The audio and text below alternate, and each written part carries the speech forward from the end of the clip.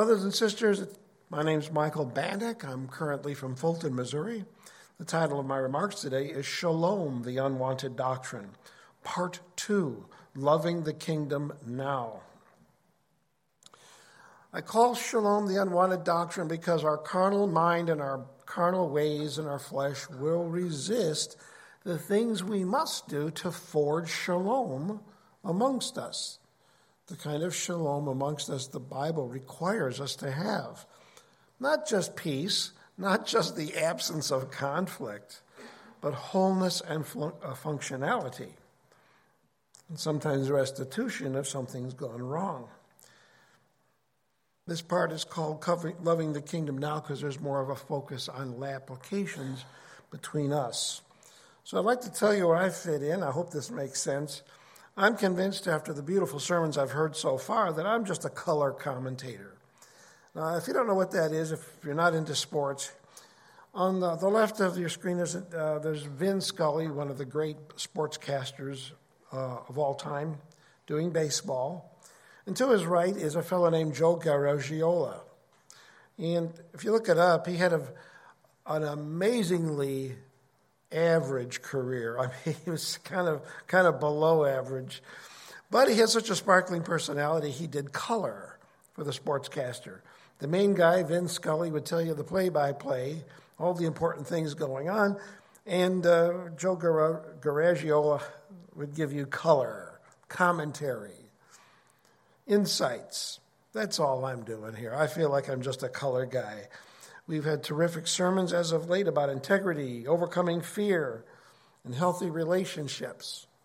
So, after the smoke clears, the dust settles, the base runner's called out or safe, then a guy like me and Joe Garagiola will come in and say, here's what was going on there. Here's some additional things to think about.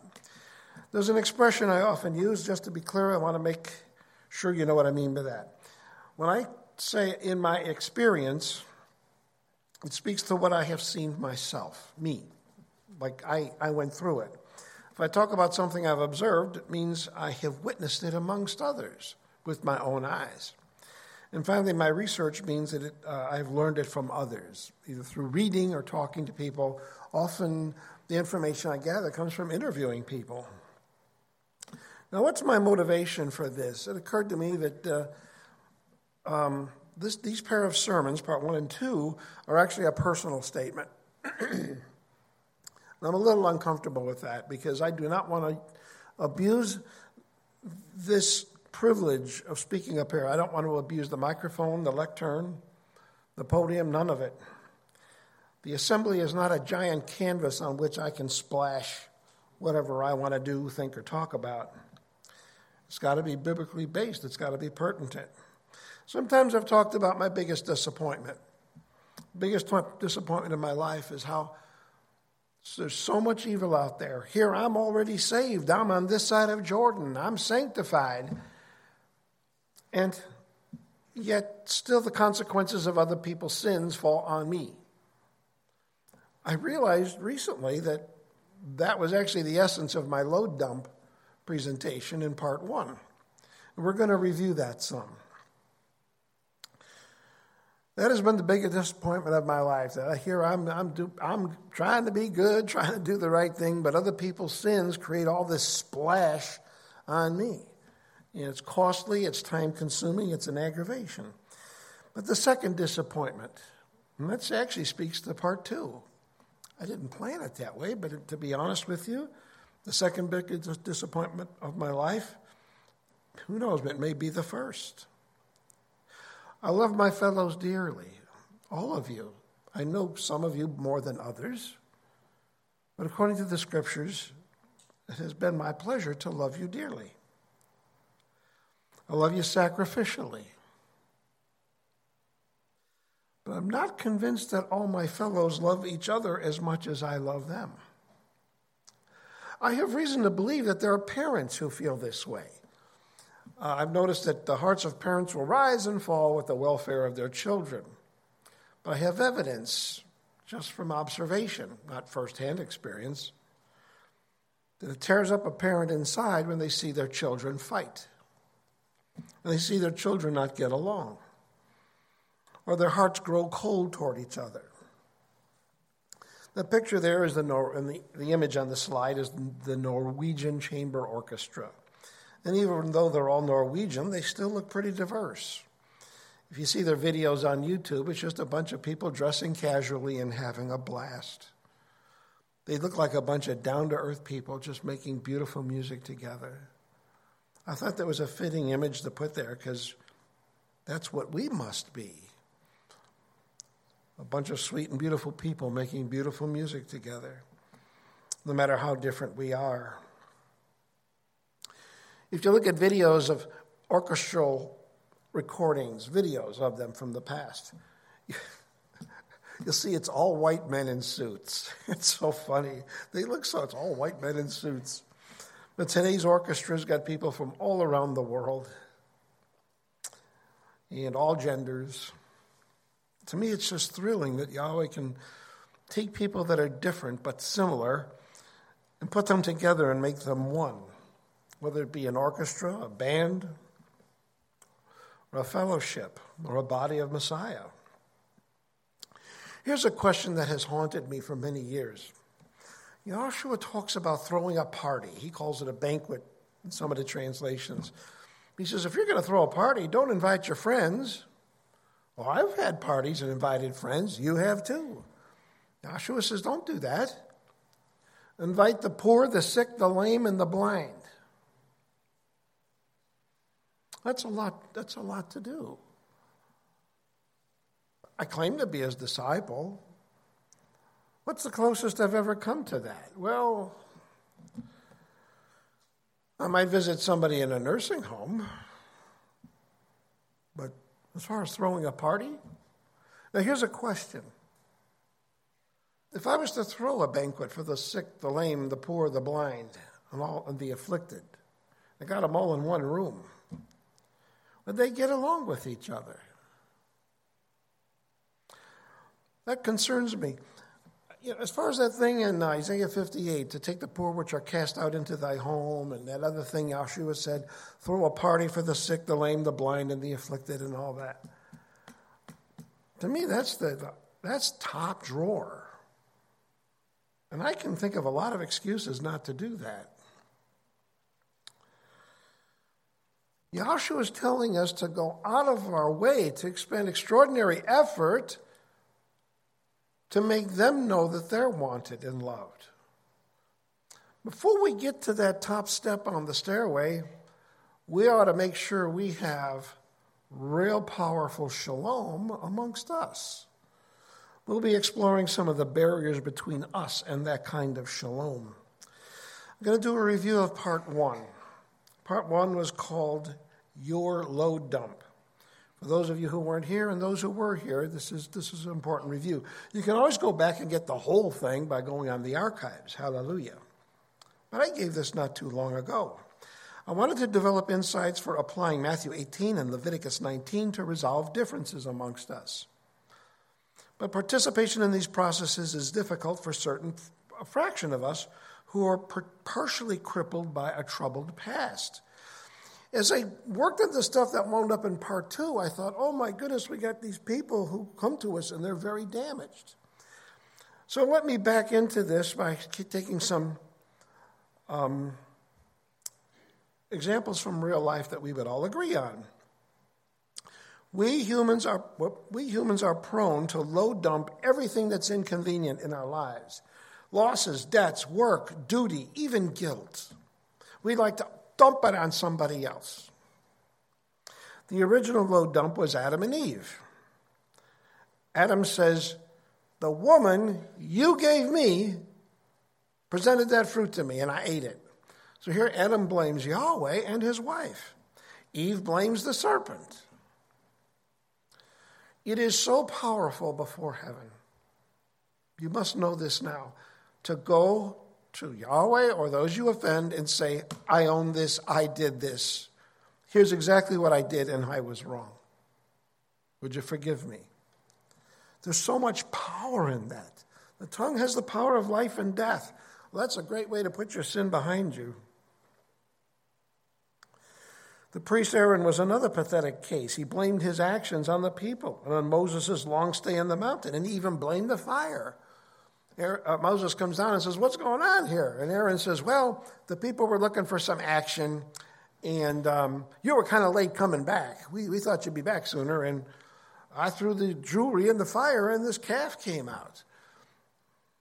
That was a pretty pathetic case. King Shaul didn't do much better. He did a presumptuous sacrifice, strange fire.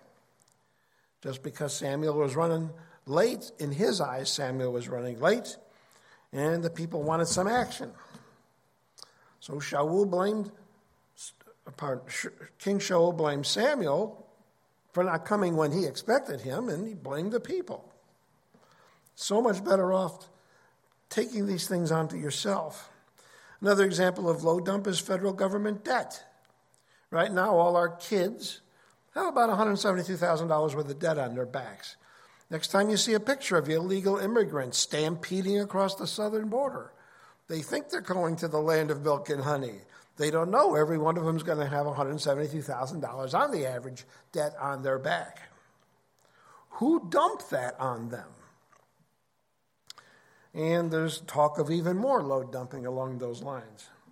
There's all kinds of load dumps. Corporate law allows a corporation to benefit from the profits of an enterprise, but if they fail, they can walk away, and many of the people to whom they owe money are left with nothing. Drug company liability, this recent 2-year controversy about the vaccine. The drug companies reap all the profits, but they went crying to Congress and said, "We want no liability if something goes wrong." So we're liable from all directions. We're liable if the drug doesn't work. How can I say this? As a nation, we're liable if the drug doesn't work. And if you happen to take the vaccine, you're going to suffer the consequences. Slavery is this is an obvious example of load dump, just offloading the hard work on somebody else. It is well known that the most profitable business on this planet is slavery. Industrial pollution, I could tell you stories. Then cheap foreign labor, again, taking unpleasant tasks and putting it on people at low cost. Yeah, we'll load dump everything. Load losses, duty, responsibility, enforcement of rules. I don't want to enforce the rules. You go talk to them. You straighten it out. I don't want to talk to you. Talk to them. We offload our costs, our risks, our battles, dirty jobs, time losses, guilt, troubles, consequences, bad assets, debts, and even emotional pain. I want you to understand the emotional pain part is just one of many areas where people get derelict in their duty. They say, who can I get to do this? Who can I take care of this? But when it comes to emotional pain, it often comes out in the form of maladaptive behavior. There's pain. Here's the development of this. We have an epidemic of people load dumping their personal pain into destructive behavior.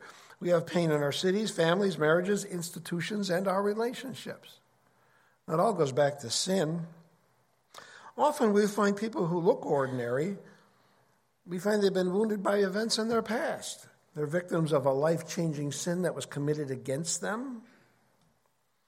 Sometimes they're visited by unrelenting grief. They suffer a terrible loss early in their life. Maybe a trauma from their past. And sometimes they get triggered and they blow up and they do strange things. Think about it with me. The nation is saturated with pain because it is saturated with sin.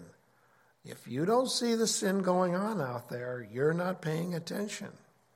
Now we have new kinds of pain. People are having children mutilate their bodies to fulfill some temporary whim. You know, I wanted to be a pirate when I was a little boy. Can you imagine them saying, okay, you want to be a pirate? We're going to take one of your eyes out and give you an eye patch. You know, I'm kind of speaking figuratively. That's irreversible. There's more pain coming for a lot of them down the line. We know that because many have said, what have I done? What have I done? There are people coming to us with all kinds of troubles. I'm going to read through this quickly. People who are deeply wounded, will act up and act out in certain areas. After a while, it becomes like a template. Some of them go on the attack. It's a soft attack. Slurs, slights, smackdown, silent treatment, cold shoulder, snubs, gossip, manipulative remarks, provoking statements, and slander. Some of them enter into self-destructive behavior because they're wounded inside. This stuff comes out.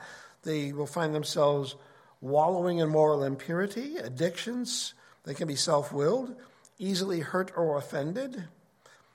They can enter into doubtful disputations with people, like always pick an argument. Rebellion and bitterness. And some go on the heart attack, HARD attack. Screaming, interrupting, blow-ups, rage, controlling attitudes. They're vengeful, can be violent, physically abusive, verbally abusive, fault-finding, and constant criticism. That stuff really hurts. I'm talking about constant behavior like this. There's some people who walk and struggle with this. Then there's defensive stunts like denial, persecution complex, dodgy answers, overreacting, evasiveness, vindictiveness, double talk, partial truth, and paranoia. You know, at any moment, any one of us could do these things, right? At any moment, any one of us could do a small number of these things. So what do? You apologize, you get forgiven, you work harder to make sure it doesn't happen anymore. Did I put profanity on here anywhere? Take your pick, put it in any column you want. But any of us can fall into these sins, but we can think through it and say, okay, I'm sorry, I'm wrong. And it doesn't happen again for a long time. But my concern has been for those people who come to us are damaged and are doing this all the time. But there's one more, and it seems to be the controlling element of them all, and it's fearfulness. We had a lovely sermon on fear yesterday. But fearfulness seems to be controlling all of these, if you think about it. So who would want this garbage in their lives? What's the payoff?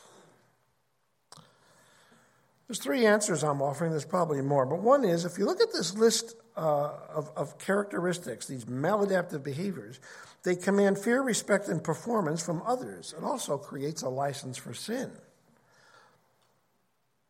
Well, think about it. I mean, this is kind of a cool. Hey, yeah, if I cop an attitude, blow-ups, verbally abusive, people will tiptoe around me. They'll respect me.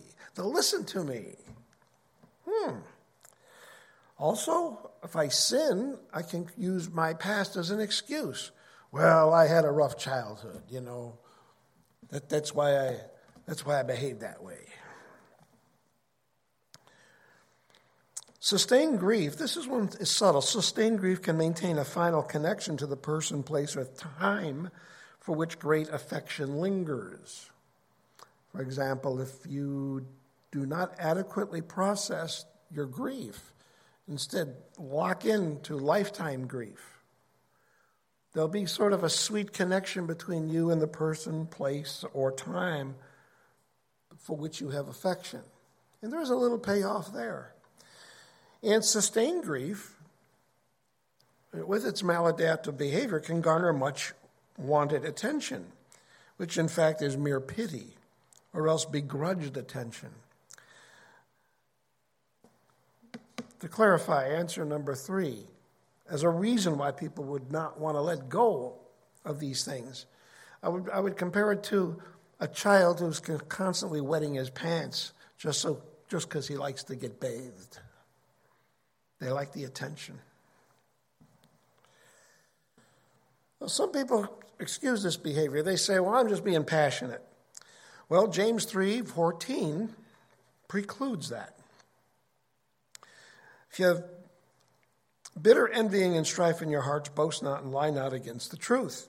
And the word for envying actually means heat. If you have bitter heat and strife in your hearts, boast not and lie not against the truth. That same word is translated jealousy, envy, and zealous. Zealous, too. And so how do you know if your passion is justified? Well, it's by your fruits. Are there demons involved? The answer is to a certain extent. This wisdom, in the next verse, James says that this wisdom descends not from above, but is earthly, sensual, and devilish. And when you behave that way, whether you got these kind of problems systematically or if you're just doing it on a rare occasion, you're inviting devils to come in and help you. James chapter 3, I urge everybody to memorize James chapter 3 because it talks about the tongue. And there's a promise there. If you control the tongue, you can control everything. Those of us who have experienced something horrible in our formative years, something that's affecting our behavior now, you have a moral responsibility to get over it. Because you are hurting people. You are thwarting Yahweh's work in your life and others. The rest of us have a moral duty to support you. Can't just abandon you. I know one lady who, she had really bad things happen to her in her youth. She put it very well. She said, you can't point to a bleeding man and say to him, hey, you stop bleeding. You can't do that to people who are hurting that much. At the same time, we who are enduring your growth out of that pathological behavior, we need to see humility on your part. Humility, which is an option for everybody, and we have to see signs of progress. We don't see signs of progress. It's very reasonable to put you out of the fellowship. Gladly, the scriptures have much to offer. Now, I'm almost done with my review of part 1. But let's see. The material that I gave last time is expanded if you access the full sermon. But you'll see there's some overlap between those topics in today's material. The framework for which we all will grow in sanctification is, number one, our attitude. Let nothing be done through strife or vain boasting, but in lowliness of mind, let each esteem the other better than themselves. Now, we've been putting up with a whole lot of self-esteem happy talk the last, 50, 60 years or so. I don't see an improvement out there. I don't see any improvement. All these people talking about self-esteem.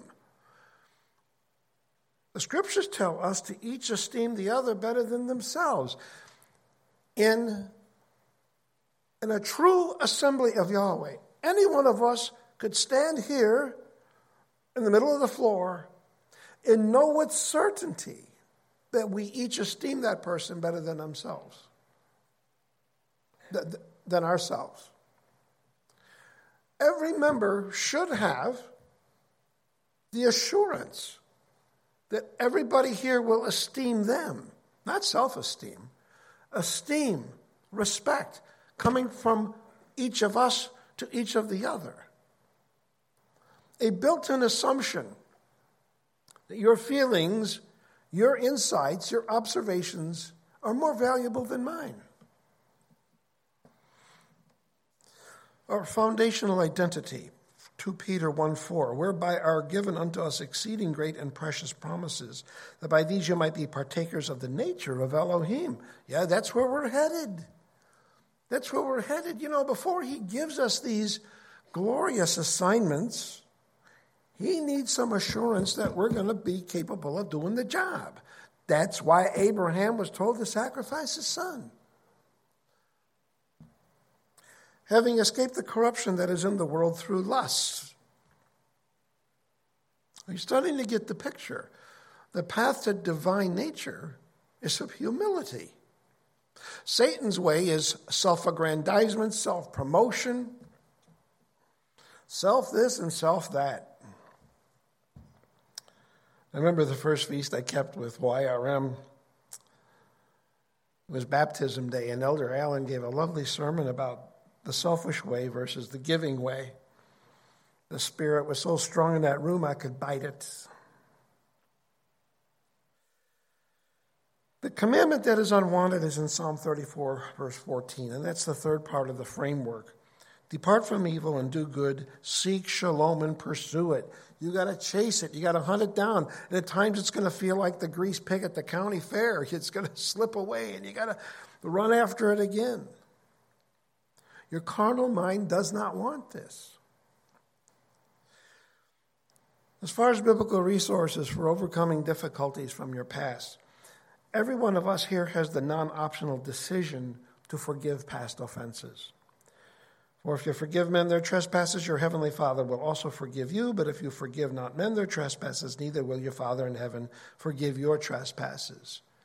Now, you'll see it in a later slide. But if you fail to fulfill this, you will be handed a one-way ticket to Gehenna. You know, that rich guy went to Yahshua and said, what can I do to have eternal life? Well, this is what you can do guaranteed to have eternal death. Withhold forgiveness from those who have hurt you. If you have any questions about this, all you have to do is think about what Yahshua went through, forgiving his murderers. Another resource is fasting and prayer. Everything comes in subjection to fasting and prayer. If there's something you want very badly from Yahweh, fasting and prayer will get it for you. If not, he will give you the wisdom to understand the answer no. He'll give you a ton of peace if he says no. Biblical resource number 2 is to stand on his promises. There's bunches of them here. Psalm 9:9, Yahweh also will be a refuge for the oppressed. Psalm 34:18, Yahweh is nigh unto them that are of broken heart, and save such as be of a contrite spirit, or a crushed spirit. When Yahshua read Isaiah 61, verse 1, he declared, the Spirit of the sovereign Yahweh is upon me, because Yahweh hath anointed me to preach good tidings unto the meek. He has sent me to bind up the brokenhearted. You have the authority to go before heaven and ask the Father, I stand on these promises. I ask you to make them real in my life. And then you wait for the verification in time of this in your relationships. Psalm 27:10, when my father and mother forsake me, then Yahweh will take me up. How about rejection? Are some of you dealing with rejection? It's amazing how many people have had to deal with rejection in their formative years. Ephesians 1 verse 6, to the praise and the honor of his grace wherein he hath made us accepted in the beloved. Now I'm going to go in this in detail later on, but as part of part 1, I had gone through this case where someone was dealing with pain points, past offenses, trauma, abuse, and inadequacies, and they're entered into a cycle where they're load dumping their pain on their abuse victims. Verbal abuse, physical abuse, manipulation, gaslighting, all that stuff. And the victim pushes back. It creates more guilt in the perpetrator. And thanks so much, Javon. Brother Javon's bringing me some water. It says I always need water when I'm up here. Maybe I should bring IV bags when I'm up here. I don't know. When I come up. So this guilt makes this person feel worse inside, and then they load dump some more on their victims. Now, there's a way to break that cycle, and you'll be looking more at this a little later, because it applies to many of us in ordinary situations.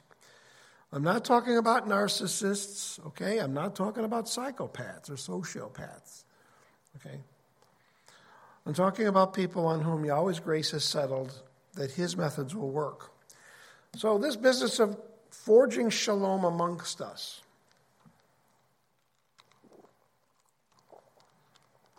Excuse me. I'm surprised to see there's an ice cube there. Like, whoa, what's that? Okay. I'm going to back into this topic. I want all of you to ask yourself a question. Do you want to see that day? Do you want to live to see the day come when Yahweh's Spirit is poured out with power again? I can't believe anybody would say no. There's a picture there, a classical painting of the apostles receiving the Holy Spirit. Well, there's many in the upper chamber experience, weren't they? Here's something you must be alerted to. You read your Bible cover to cover, or you read it with close enough scrutiny, you will find that when his Spirit is poured out with power, when his Holy Spirit is very active, something else happens at the same time. His judgment is just blasts out big time. And it's a striking trend. So you got all these gifts and all these nice things happening. But if the people close to that are naughty, the judgments break out too. Here's some cases where when you have an enhancement of divine judgment, when the power of the Holy Spirit is superactive. Abraham talks with Yahweh, Sodom and Gomorrah are destroyed. Moses talks with Yahweh, and the events of Exodus crush Egypt. Moses talks with Yahweh. The earth then swallows up a swath of idolaters. Do you remember that story? Joshua talks with Yahweh. Then the sin of Achan leads to the defeat of all Israel there in the book of Joshua. One guy messes up. Eliah talks with Yahweh, and famine strikes the land of Israel. In the book of Acts, Ananias and Sapphira, they lie a little bit about an offering, a donation. I think it was Peter who said, you didn't have to give us all the money you had, but you lied to give us the impression you gave us everything you had, but you didn't. And they just dropped dead. Dropped dead because they played like some kind of church game, pretending they gave more than they did. The book of Revelation, the two witnesses flourish in Jerusalem while plagues and judgments are heaped upon the earth. Elisha prophesies, and then Gehazi, his servant, is struck with leprosy for seeking personal gain for a miracle. Remember David in his parade, he first tried to bring the Ark of the Covenant in? A modern Christian might say they were dancing in the Spirit. Then Uzzah is struck dead because he touched the ark. And then I don't have room for any more on this plate, so I just close with the fact that the Messianic faith is growing exponentially and the temple is destroyed. So you want to see a resurgence of Holy Spirit power? Well, along comes with it divine wrath, divine judgment for those who are worthy of it. In 1 Peter 4:17, it says, "For the time has come that judgment must begin at the house of Elohim." That's right. It starts right here. What did I do? What did I do? But I'm going to use my hand instead. Judgment starts right here. It kind of reminds me of that passage in Ezekiel. Yahweh gives a certain angel an inkhorn. Some translations say a writing kit. And his job is to go through the city and mark everybody who's grieving for the sins of the city. Do you grieve for the sins of the nation, the city, and all that? And it says in there, judgment starts in the house of Yahweh. If divine wrath was poured out today, would our assembly stand? Would you stand? No, really, do you think I try to find an analogy, but it's hard to find one. I mean, if someone gets close to me and becomes my friend,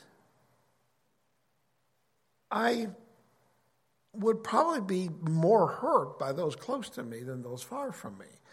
When Yahweh then becomes more intimate with us, when he's doing more and more for us and with us, he expects you to step up. Not to slouch. You know, it's funny. Every time they do the anointings up here during the feast, every time I've asked for anointing, I got results. So I don't want to make it sound like nothing's happening. But you see, the more I've been given, the more I should do, right? Yahweh appeared to Solomon at the end of his life, and it says there, Yahweh was angry with him because he appeared to Solomon twice. I'd like to talk to Yahweh once,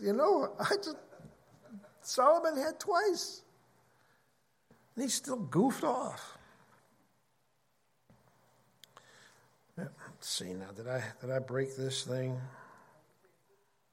Okay. All right, so would our assembly stand? Would you stand? The New Covenant writings place such emphasis on brotherly love for a very good reason. It's all over the place. You're not reading your Bible if you haven't seen it. All over the New Covenant writings. Love one another fervently, earnestly, defer to one another, all this stuff. There's a very good reason why The New Covenant writings emphasize this because we're so lousy at it. We're naturally selfish, naturally carnally minded. Let's think about Yahshua's prophecy about the sheep and the goats. Now, this is a warning to the nations. I know people like to apply it to the saints. It applies to us indirectly, and I'll show you. If you look at the passage, he's only talking about the nations. And he's telling them, look, you let me down. You didn't help me or meet my needs. And the goats are going to say, well, when did we see you in that situation? He's going to say, well, you didn't do it to the least of my brethren. But you notice to the sheep, he says, you did all these things for me. And some of them are surprised. They say, when did I see you? Now, here's how it works, friends. If you're doing the work and you're a disciple of Yahshua, you won't be surprised on the day of judgment. You're not going to say, well, when did I see you? You know already. You know his word. You're already his disciple. The passage there clearly says it's the nations who are before him. So here's how this works. The goyim, they are visited with grace to help us, to meet our needs, to do some act of kindness toward us. And they're out there. There's people out there who are not in the covenant, and they will show us kindness, do good deeds. They're going to be pleasantly surprised on the day of reckoning. Now, we can't tell them. You can't tell somebody, hey, listen, you help me and I'll get you in. You can't say that. It can't be that way. All right. Some people try to game the system. Okay. But think about it. If Yahshua is this harsh with the goy who passed up a chance to help us. And believe me, I've had this happen where Yahweh puts upon strangers grace that is unexplainable. Why did that person help me? It was so unexpected. Well, they're going to be judged harshly for hardening their heart.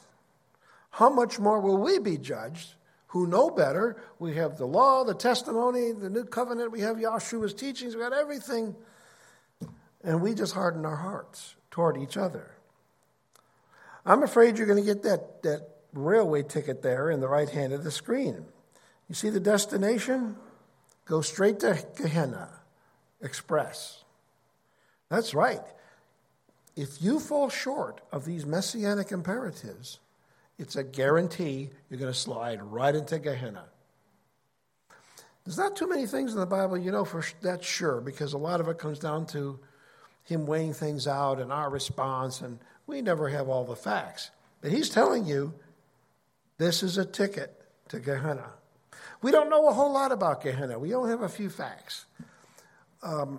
We know it has a definite end. We know it lasts at least long enough to know you're there. It's been described as outer darkness, a place of wailing and gnashing of teeth.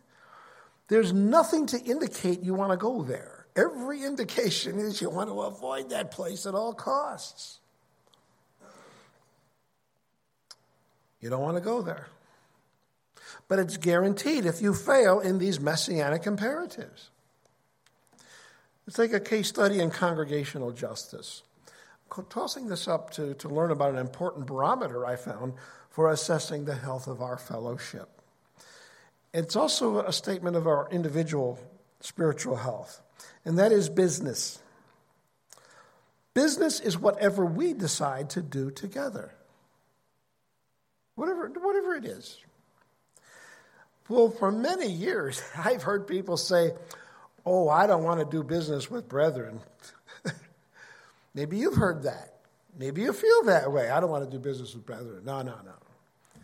And the face-saving reason is if something goes wrong, I don't want hard feelings. That's bad news. That's bad news. Here's the truth. Number one, I fear messing up and being held accountable for the outcome.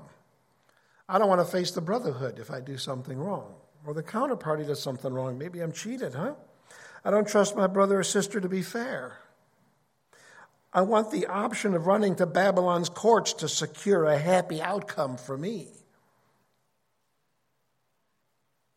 In other words, if I do business with someone not in the faith, I can still run to Babylon's courts, get justice.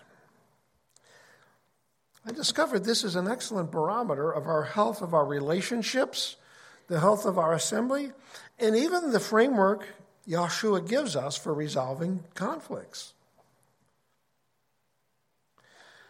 Number 4, another reason why I would not want to do business with a brother or sister is because I don't trust the Leviticus 19 and Matthew 18 processes to resolve unpleasant outcomes. Are we going to be a strong people, or are we going to be a bunch of wimps? Well, I don't want to do business with the brother. No, something might go wrong. Yeah. But at the same time, you'll think, oh, maybe 5-10 years from now, we're going to be on the run, and we're going to all be mutually supportive all of a sudden. I want you to think about it. The Amish do business with each other, don't they? The Jews do business with each other, don't they? Even hoodlums do business with each other, don't they? But we can't. Like you're on some moral high ground. Oh, I don't want to do business with brethren. I'm on a moral high ground. No, you're not. When I do business with, when I have brethren work for me, but different ways. There's brethren who are like contractors who've worked for me, and there's some who've just worked for me direct. I've paid them all I can. Let me get these idiots off the screen here. I've paid them all I can. I apologize for having a picture of gangsters on the screen that long. Anyway, I pay them all I can. I urge them to take breaks whenever they want. I make sure there's cold drinks or hot drinks, depending the season. I want very much for them to know, well, even though they're serving me, they are my friends and my brothers. Another thing, too, is this gets kind of scary because sometimes on a contracting job, things go wrong. Like the roofer will take off the old roof and, oh, no, he sees a lot of rotten wood. Now, some contractors lowball on a task, hoping that something like that will come up. So now they can start to balloon out the charges. Oh, look, there's something we have to add to the contract. Well, I'm already bought into this guy based on his low bid. And I'm locked in, and he's skinning me alive to fix parts of the roof that were unseen. I don't expect my brethren to do that. In fact, if I was to engage my brethren, I'd tell them, look, there might be surprises. If we come to a surprise, advise me what that extra cost is going to be. I don't want you to suffer for the unknown. Really, this is how I engage with people. And sometimes I'll go step by step so we can learn more about the task at hand. Because, hey, come on, guys, if you own a home, you know that you really don't own the home. The home owns you. And all these surprises come up. You go out back to fix a loose hinge on a garage door, and you find out there's a termite infestation. You know, all kinds of crazy things. And I could probably still use additional training on how to do business with the saints. That's fine with me. Our willingness to do business with brethren is a barometer of our spiritual health. All these other people out here are doing business with each other, and we can't. All parties must develop mutual trust within the fellowship and any business we do outside. This must be developed over long periods of time. You can't go running into it, throw yourself into it, and say, okay, let's do a bank merger next week. I mean, you can start with small projects, but we've got to get acquainted with each other in business. It must be done. And we have an army of supporters amongst us. It's very reasonable to go into a relationship and say, hey, this isn't working out like I thought. You really let me down. Yeah, that moment may come. But I'd much rather go to the brethren who are filled with Yah's Spirit than to go to Babylon's courts. Leviticus 19 empowers each of us to speak up when we see a sin. I'm going to pivot now to talking about some practical application stuff. Yahshua told us the second greatest commandment is love your neighbor as yourself. Most people don't know that it is the climactic statement of a crucial passage. Leviticus 19:14. Thou shalt not curse the deaf, nor put a stumbling block before the blind, but shall fear thy Elohim. I am Yahweh. Okay, curse the deaf. Spiritually, that's related to speaking about somebody behind their back.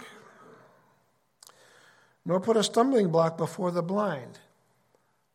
I talked about that in the last presentation. If I hire a kid in the neighborhood to mow my lawn in the back for a mere $10, but I don't tell him I have a lot of dog droppings back there, I've caused him to give a vow that he'd do something, and he doesn't really understand the scope of the project. By the way, I don't have a dog. That's just an example. But putting a stumbling block before the blind means, for example, selling defective merchandise. Moving on to verse 15, you shall do no unrighteousness in judgment. Thou shalt not respect the person of the poor, nor honor the person of the mighty. But in righteousness shalt thou judge thy neighbor. Yeah, well, what's right is right. Doesn't matter where you come from or your background.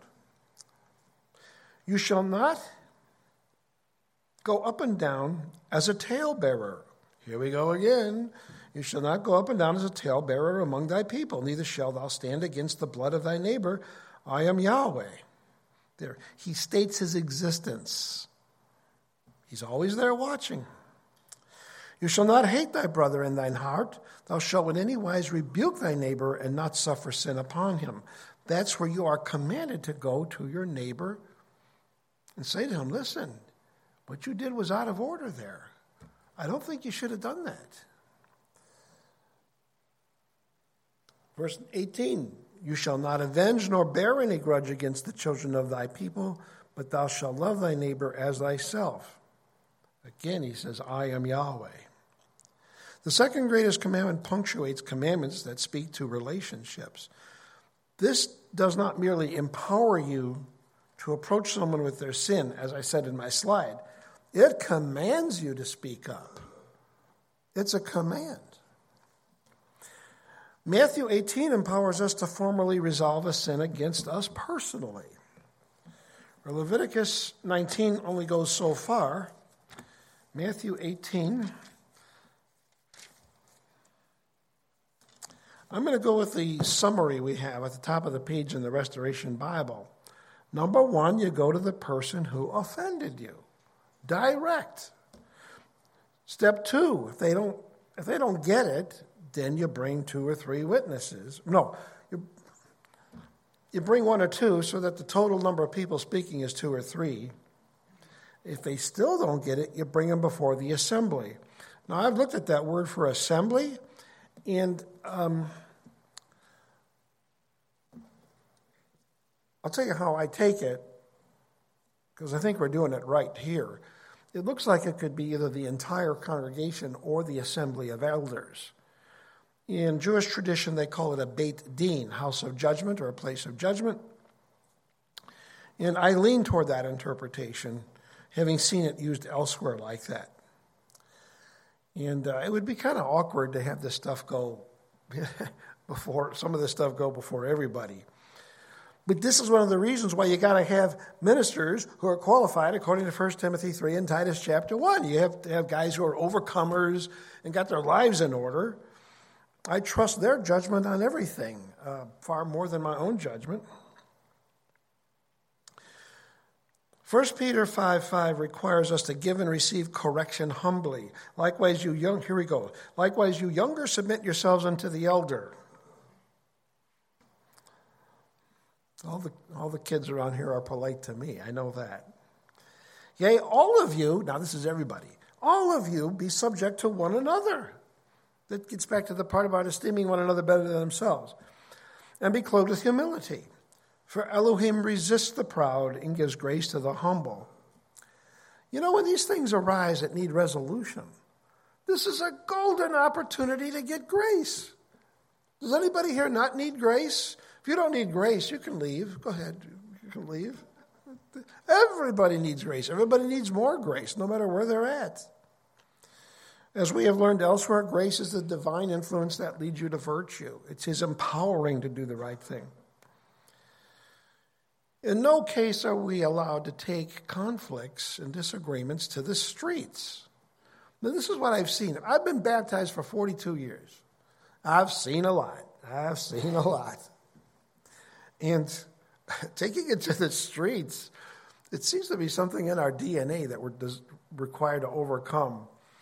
I've begged people in these situations, you got to go do a Matthew 18 process. You got to go step by step. You do it Yahweh's way, and then he's responsible for the outcome. You do anything else, he's not responsible for the outcome. So sometimes I've heard people say, oh, I did Matthew 18. I called a big meeting, Or I did Matthew 18. I took it to the elders. No, that's not Matthew 18. You don't get to that step till the final phase. Well, the overwhelming vast majority of these things are resolved by going direct or else bringing one or two other witnesses along. The overwhelming vast majority of it. And there's additional tips coming, but one thing I didn't put in the notes.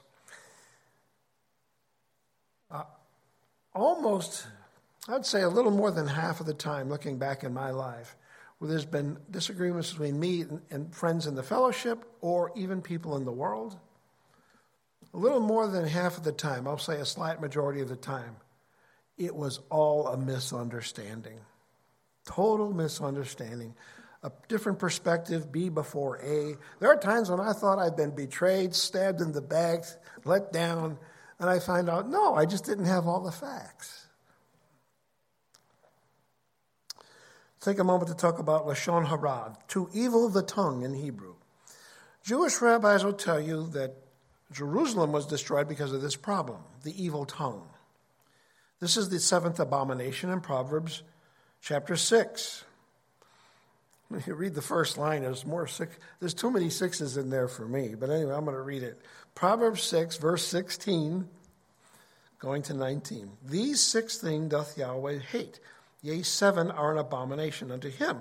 A proud look, a lying tongue, and hands that shed innocent blood, and heart that devises wicked imaginations, feet that be swift in running to mischief, a false witness that speaketh lies, and finally, he that soweth discord among brethren.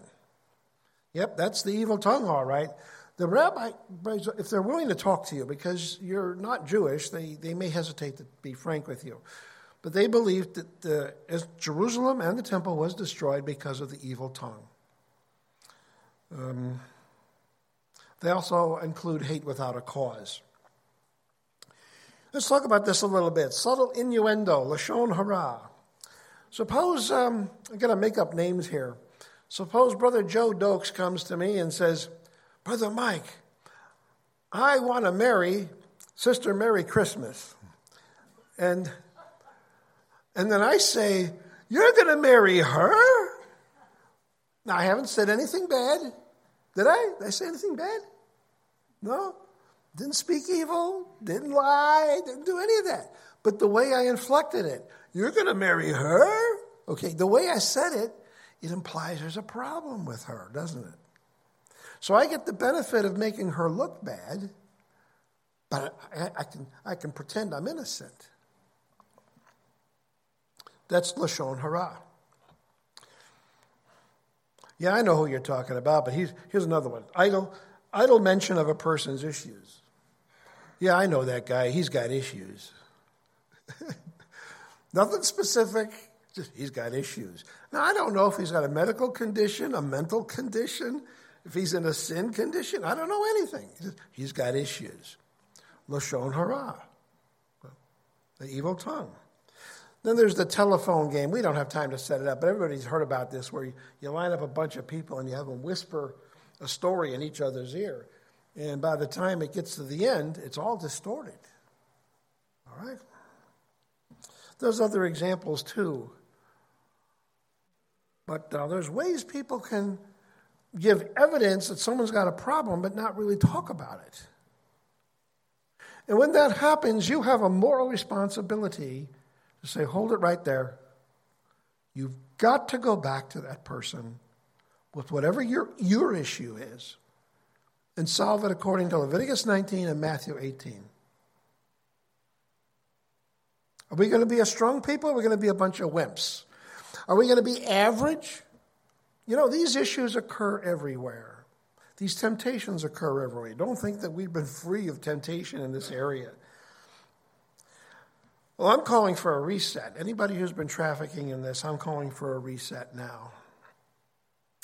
No slinging, no gossiping, no blabbing, no innuendos. Let's do a reset, huh? If any of you have been doing this, let's reset it here.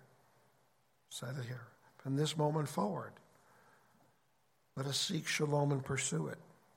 Somebody's got a problem or an issue, it's got to be resolved. It's got to be cleaned up. And if somebody will not repent of their issue, their problem, their behavior, if they will not repent, if they don't give us evidence of progress, it's a sign of a healthy assembly to put them out. And I know for the ministry, it's very hard to do this. They don't like to do it. I know they don't. I think one of the things that compels them and propels them is the realization that if they don't do it, it's going to hurt the rest of the sheep. As for me, if I hear any of it, I'm going to be pushing back at once. I'll be asking, did you take it to them personally? Are you pursuing a Matthew 18 protocol? If not, you got to quiet down and get busy.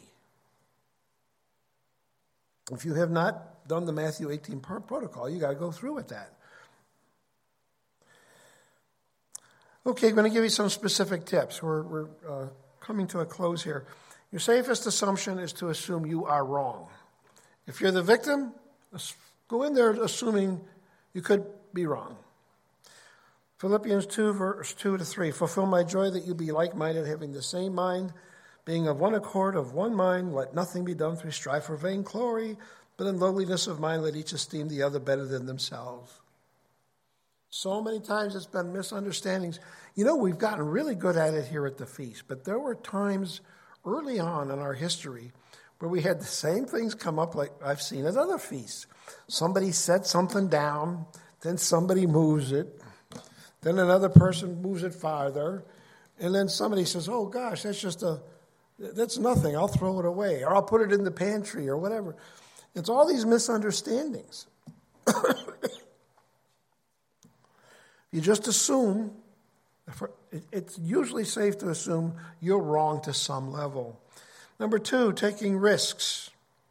You may find that one or both of you are wrong. I got a roulette wheel there that comes up on 0. You may find that one or both of you are wrong. It's a possibility. The stakes are actually very high, though. In terms of rooting out sin amongst us, you have to fear Yahweh, not man. You're going to have to take risks. Now, as an example in the Bible, there's a guy named Phineas who took action. Well, he took real action. What happened is the king Balak sent Moabite prostitutes into the Israelite camp. And Phineas chased a couple into their tent and killed them with a spear. And Yahweh counted it to him as righteousness. Now, I'm not proposing we run around with spears, but I do take that as an indication Yahweh takes this seriously.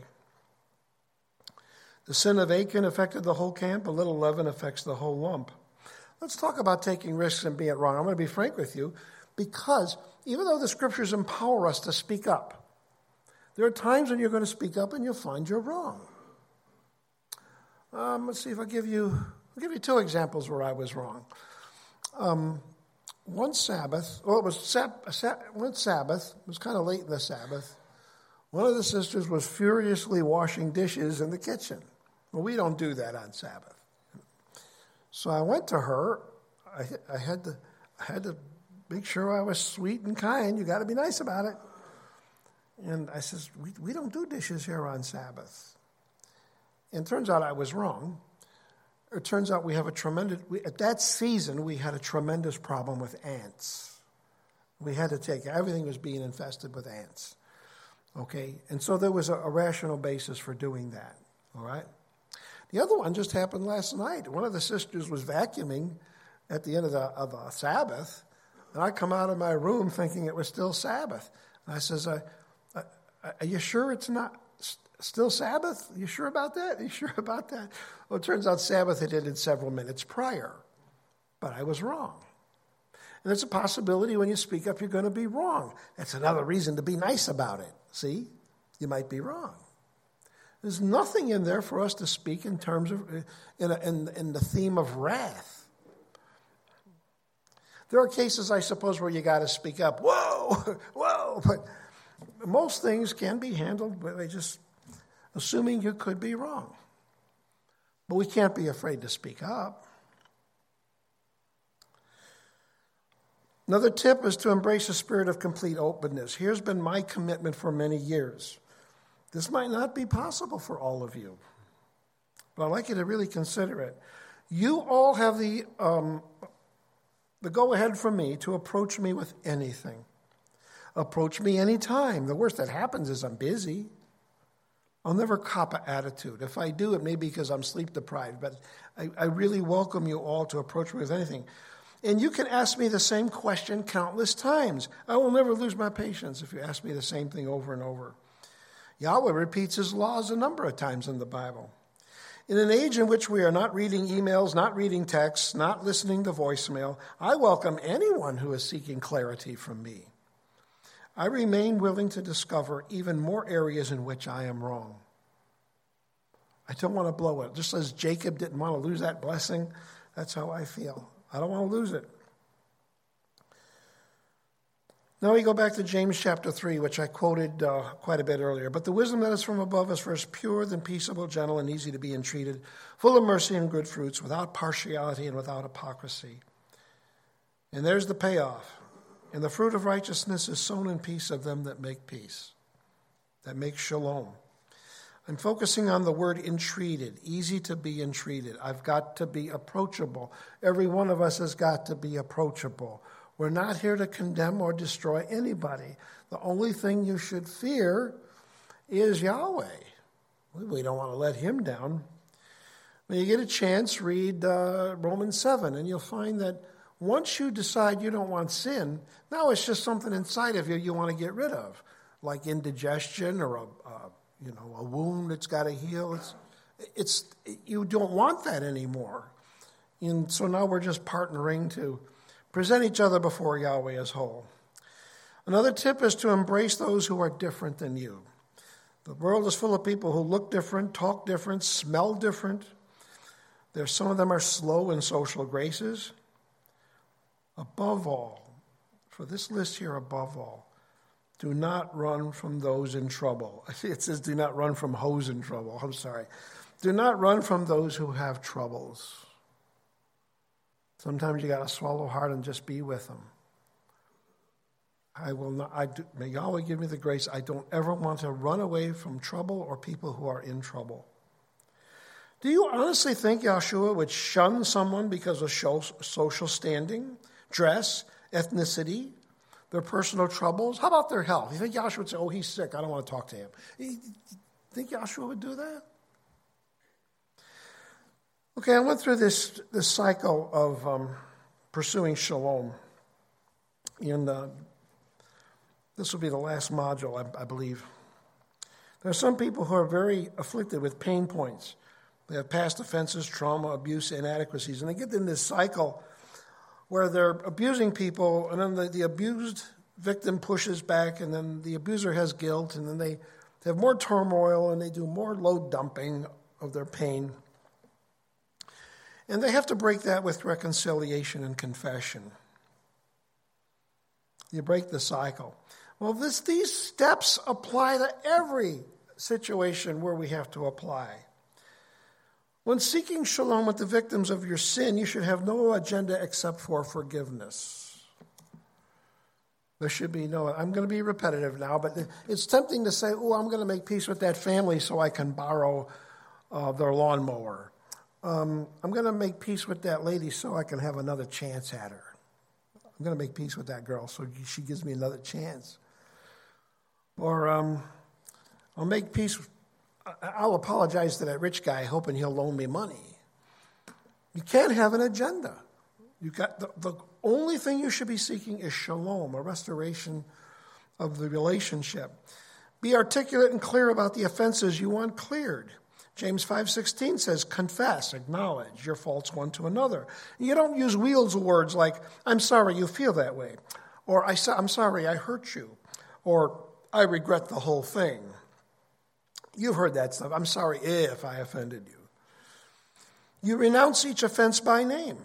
He that covereth his sin shall not prosper, but whoso confesses and forsakes them shall have mercy. Proverbs 28:13. If you have offended someone and it's been brought to your attention, sometimes you didn't even know you did it. But you got to own it and declare it and renounce it. Are we going to be a strong people or are we going to be wimps? Number 3, you go direct. I really don't like this when I see these wimpy, rubber-legged apologies. Matthew 5:24 says, leave your gift at the altar and go your way and be reconciled. You're not supposed to use cheap, lazy, non-interactive cop-out methods. This rules out text, email. You don't do messaging. You don't use rumor. Willie Billy over here said he's sorry. You don't go through other people. Letter writing, voicemail, skywriting, none of this stuff is proper. You're supposed to go direct. Now, if there's a geographical distance, you can use a phone or a Zoom or Skype or something. But you have to go through the process of engaging that person and heart to heart to untangle the mess that you're in. Take ownership of your sin. Don't even think of mentioning your own pain point. You're not supposed to say, I'm sorry I swindled you like that. I had my bike stolen when I was a kid, and I still can't get over it. Your victims don't want to hear that stuff. They're concerned about their pain and their loss. And it's for your benefit that you come clean. You don't even energize or awaken those evil things from the past with your voice. Don't give those things any breath, spirit, voice, talk, power, nor remembrance. You are taking care of those things by praying through those promises mentioned earlier. Mentioning your own troubles mingles pity with forgiveness. You don't want pity for what you did. You want forgiveness. Another reason not to put it in writing is because you want to expunge the record of your sin. You don't want to document it. Don't talk about, I had a troubled past, I knew I was abusive, but I was abused too. This is hard for me. I'm struggling through this. No, own your sin, confess it, renounce it, ask forgiveness. And boy, you'll see your heart dance. Note the payoff, James 5:16, confess your faults one to another and pray for one another that you may be healed. I want to see more healing. And this is a stepping stone to healing. Through James, Yahweh reveals that we can tame the tongue. We can control everything. I urge you to tame your tongue and commit James chapter 3 to memory. The strong people we are intended to become can only be achieved through seeking shalom and pursuing it. At times it will be painful. I saw a T-shirt that said, it's for a bodybuilder. It said, pain is weakness leaving the body.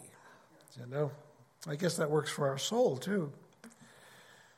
Philippians 3:10 and verse 14, that I may know him in the power of his resurrection and the fellowship of his sufferings, being made conformable unto his death.